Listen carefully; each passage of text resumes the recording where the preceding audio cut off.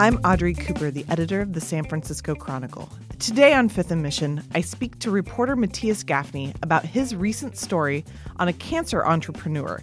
She has an unusual past, and it's a happy news story, but about more than just cancer. It explores modern notions of criminal justice, starting over, and how to make a company out of necessity. That's today on Fifth and Mission. Matthias, welcome back to Fifth and Mission. Thanks for having me back. Let's talk about Aisha McCain. So tell us, who is Aisha? Aisha, gosh, she's got just a really incredible life story. She's really, in the last couple months, had a big change in her life. She started her own company, and this is years after she was caught up in one of the most notorious federal busts of a San Francisco gang ever. And from there, she has turned her life around and started this company. It's just a really fascinating story about her life. What I loved about this story is it's more than just a feel-good story of somebody who was in prison and, made their life better. I think the story really explores modern notions of criminal justice, getting your life back together, marketable skills that drug dealers have. I mean, there's like a lot to unpack in this story. So why don't we go back and why don't you explain to everybody why her cancer diagnosis was particularly tragic when it happened in her life? Yeah. So she walks to Highland Hospital in Oakland. She's been feeling bad for a while. This is 2008. So this is about 2+ years after she was released from prison. And so she started at a halfway house. She started working, driving elderly patients to hospital visits and other appointments. She started working, cold calling people, trying to help them in real estate, kind of in sales. So she was kind of just getting her life back together, and she had a bad feeling. She'd been sick for a while, and she went into the doctor's office and had a mammogram. They did the mammogram, and the lady called me in to look at the mammogram, and she was showing me like white spots on it, and I was just like pressing my face up to it, trying to count them, and I was really scared. Yeah. I was really scared, and you don't even know what cancer is till you get it, like really what it is. I didn't even know, so I was scared and confused and thought I was going to die. And as she told me, the second she had it done and got the results, she could see in the technician's eyes that she had cancer. And why is it 2 years, you would think 2 years after you've been released from prison, that's enough time to get your life back together. But as you say, she was living in a halfway house. Can you talk a little bit about how hard it is after you have served the amount of time she's served in prison, why that was taking her so long to sort of get everything back together?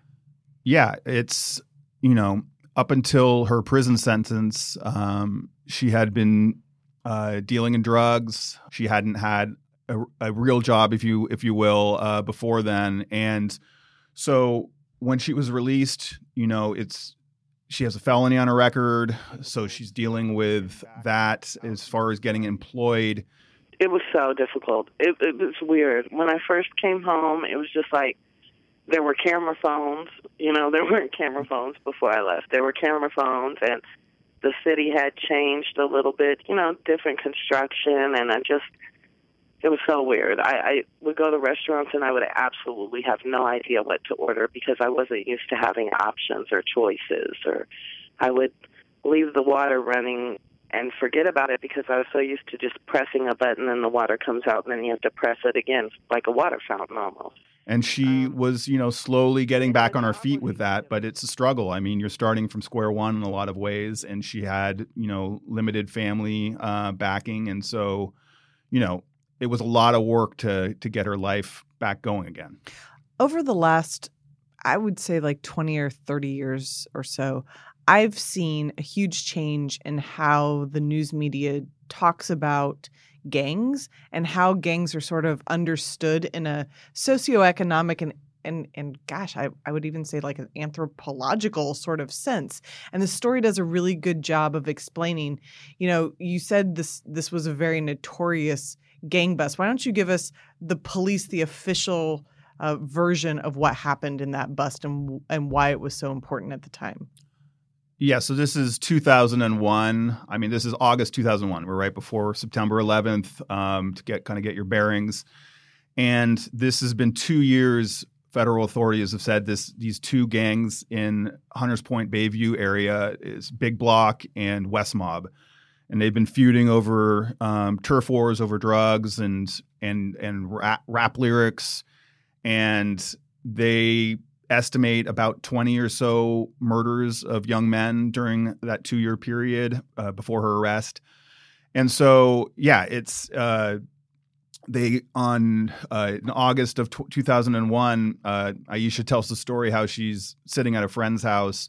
She turns on the news and she sees this big bust of the FBI going across the Bay Area, and it's all her friends getting picked up. And she, told me this, how she kind of knew it was inevitable. She's going to get arrested. She rolled a joint, lit it, smoked it, and moments later the doors pounded open and she was arrested, and off she went. So that's the official version, and really how a lot of gangs were covered by the media, and still are, arguably. But then she kind of tells a different version of that gang life, that it wasn't to her this organized criminal activity where they were fighting for, a part of the drug dealing economy, but these were her friends in her neighborhood, and it seems like a different point of view. Yeah, and to her, Big Block was a record label. It was all her friends in the neighborhood, her boyfriend, who the police said was the leader of this gang. So I was a runaway, and I had to figure out a way to take care of myself. So I started selling weed and then cocaine. When I turned about 18, I started selling cocaine, and I was dating. My boyfriend was Douglas Stepney, and he was considered the leader of a gang, but to me, it was more like a group of neighborhood friends, Mm-hmm. Like, they're very quick to label things gangs when it's more than, and sometimes it's just a group of friends. What is a gang, I guess, is kind of the big question here. And I've dealt with other stories, too, where it doesn't take much to call someone a gang, legally speaking. And that has consequences because there's gang enhancements, and it becomes, potentially a significant sentence increase for these crimes if you're considered to be in a gang. So let's go back to right after she was diagnosed. So she has all of this context of being in prison and getting out for 2 years, and she has this diagnosis. What happens to Aisha at that point? Yeah, it's in many ways a turning point. It's a really interesting conflict she has with just cancer itself. So she's diagnosed with stage 2 cancer. It's spread to her lymph nodes. She starts going through just a ton of surgeries. I mean, she has been through more than a dozen surgeries. She's got scars all over her upper torso from the various surgeries, reconstruction.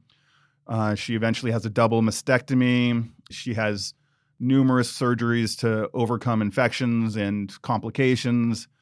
So from that diagnosis, she has a long road, and it's through there where she kind of looks at things from a patient's perspective, and that's kind of what gets her this idea for this company eventually.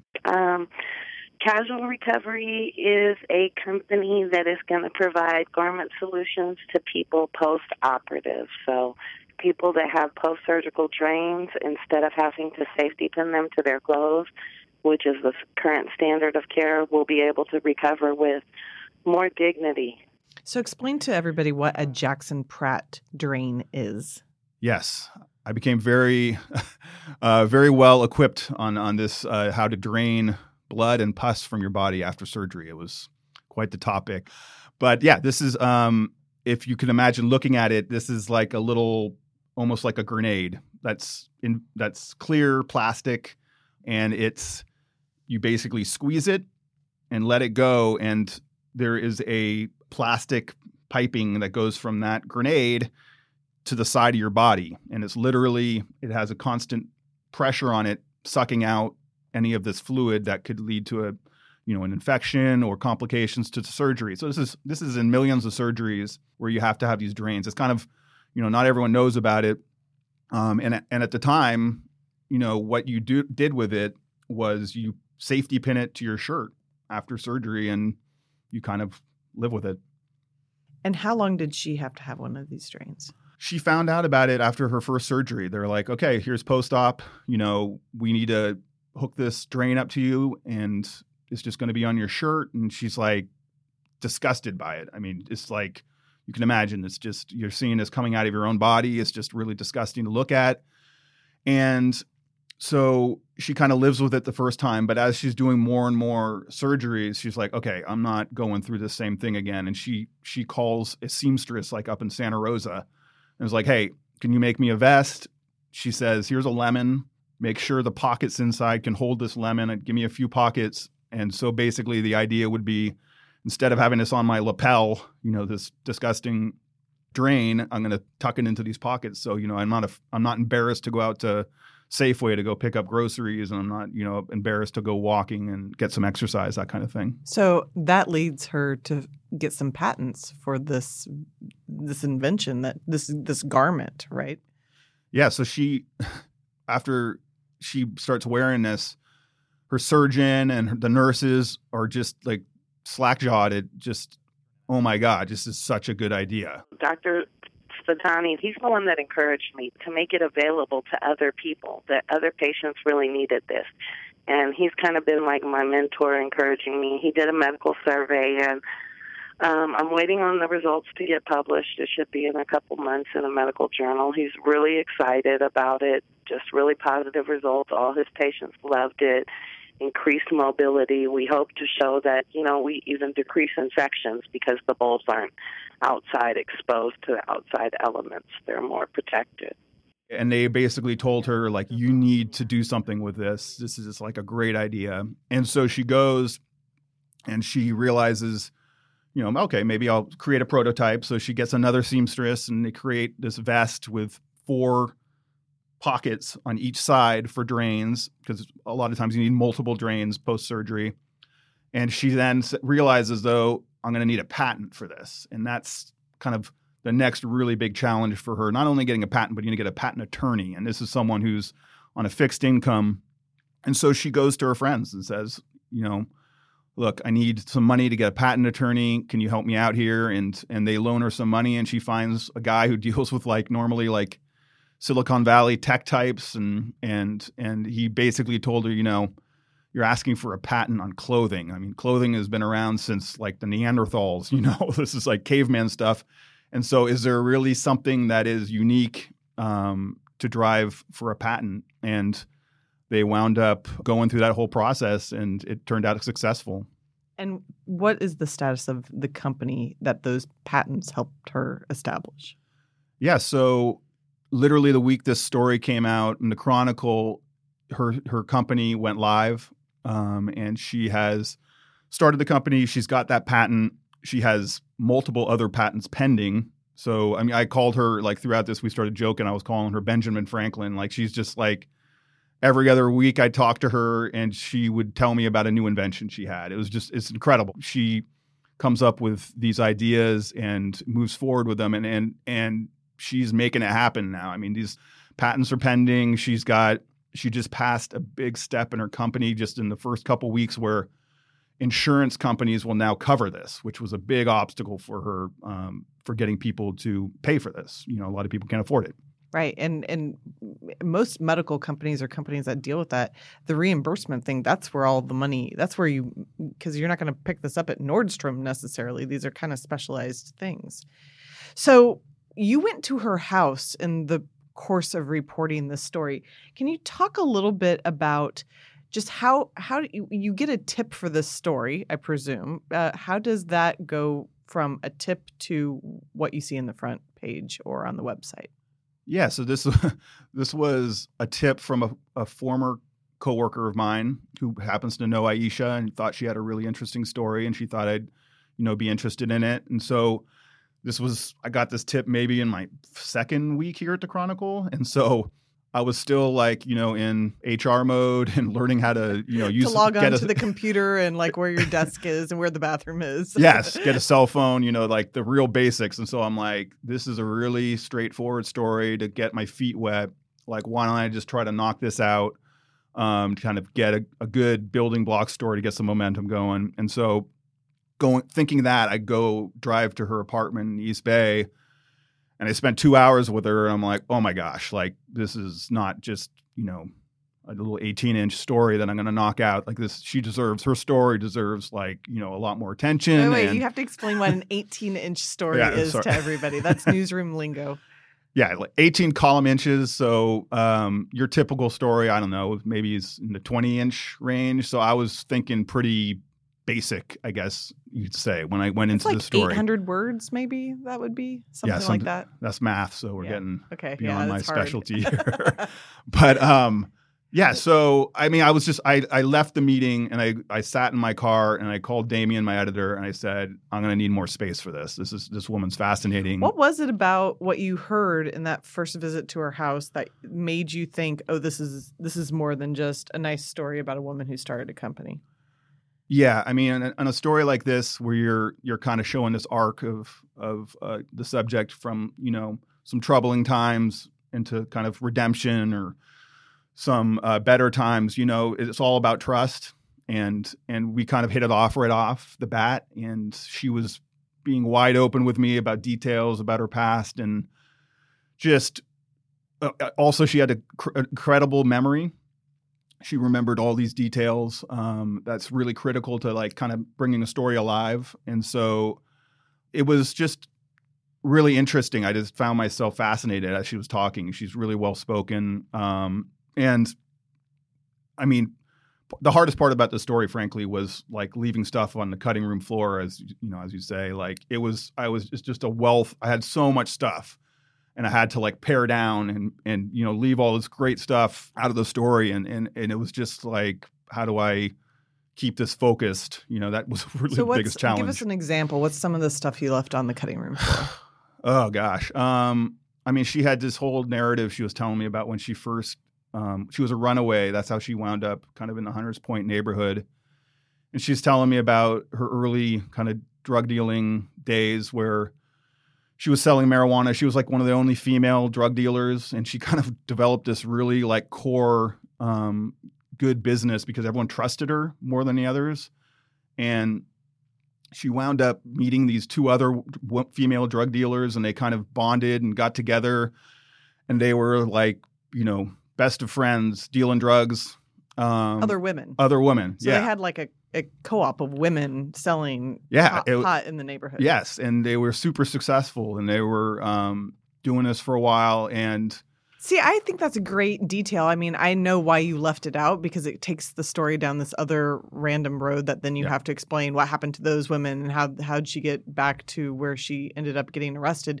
But it does kind of show that she had this entrepreneurial streak in her, using the resources that she had in the community at the time.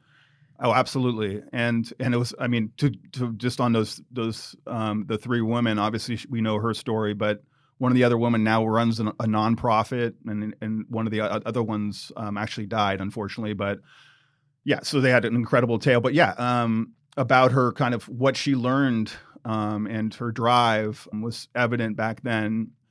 And that was kind of when she was in prison, it was actually what one of the counselors brought up was like, she's in one of these classes of like, what I'm going to do on the outside. And the counselor was basically telling the counselor, I was a drug dealer before. Like, what do I have when I get out of here, like to do anything in drug and the counselor's like, oh my gosh, like think back of like what you're dealing with. You're dealing with math. You're dealing with, supply and demand. You're dealing with logistics. You're running, a crew, and you're getting products in advance, and you have a lot of really marketable attributes that you could use to your advantage. Right. And so you went to her house. How do you get someone who has a pretty different background than you to open up to you as a reporter. What does that look like? Because I think sometimes people assume reporters come in and it's very aggressive and it's very, you're taking something from them. But that's not really the process that happens when you walk into somebody's house. Why do you do it at the house? How do you get her to talk to you? Yeah, I mean, each case is kind of different. With Aisha, frankly, it wasn't as challenging to others. She was very open. I told her, I like to tell them like ahead of time to kind of be open with them. Like, look, obviously this is really interesting about your company and it's really interesting about these patents, but the real story that's really compelling and really going to inspire people is your full journey, from being a runaway in Hunters Point selling drugs to being arrested and being in prison. And I think she understood that. And she, we started just by talking about, the stuff on her walls. She has her whole living room is full of whiteboards with inspirational quotes and her checklists for all the different projects she's got going on. She's got a mugshot of herself bald up there as inspiration to remind her of her cancer. It's, overwhelming. Her living room is just so much stuff going on. And so we just kind of chatted. I didn't have my notebook out and we got to know each other a little bit. And she just started opening up and we've kept communicating after the story. We text each other, weekly, just kind of seeing how everything's going. That's awesome. This is one of the rare happy stories that we've put on the front page in a while, too. Sometimes the news by definition is not the happiest thing. What kind of reaction did you get from people? Yeah, and especially, for my own personal career, I've unfortunately had to deal with a lot of really terrible, depressing stories, which is sometimes the nature of the beast, just in your beat or whatever you're covering. And this was a really refreshing story to write, frankly, and the response was just overwhelmingly positive, which is almost unheard of in this industry. You could write, the nicest story ever, and you're going to get people who are incredibly jaded and cynical about it. And almost to the person I heard back from, everyone was super positive about it, and Aisha was positive about it, which was, when you're bringing up people's pasts and stuff that they may not be incredibly proud of, you always are kind of holding your breath a little bit that, you're going to tell their story and do it justice. And so she was super enthused after the story. And as I said, we've been keeping in touch ever since.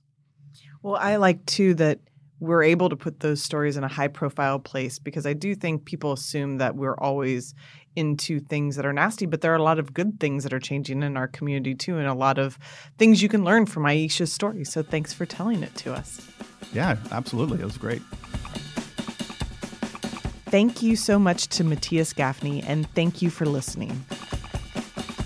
Fifth and Mission is part of the San Francisco Chronicle podcast network. If you like this show, we'd love it if you'd subscribe to it wherever you get your podcasts. And if you've got a minute to give us a quick review, that helps us build our audience so we can keep growing. You can support Fifth and Mission and the newsroom that creates it with a subscription to the San Francisco Chronicle. There are print and digital editions. Find out more at sfchronicle.com/subscribe.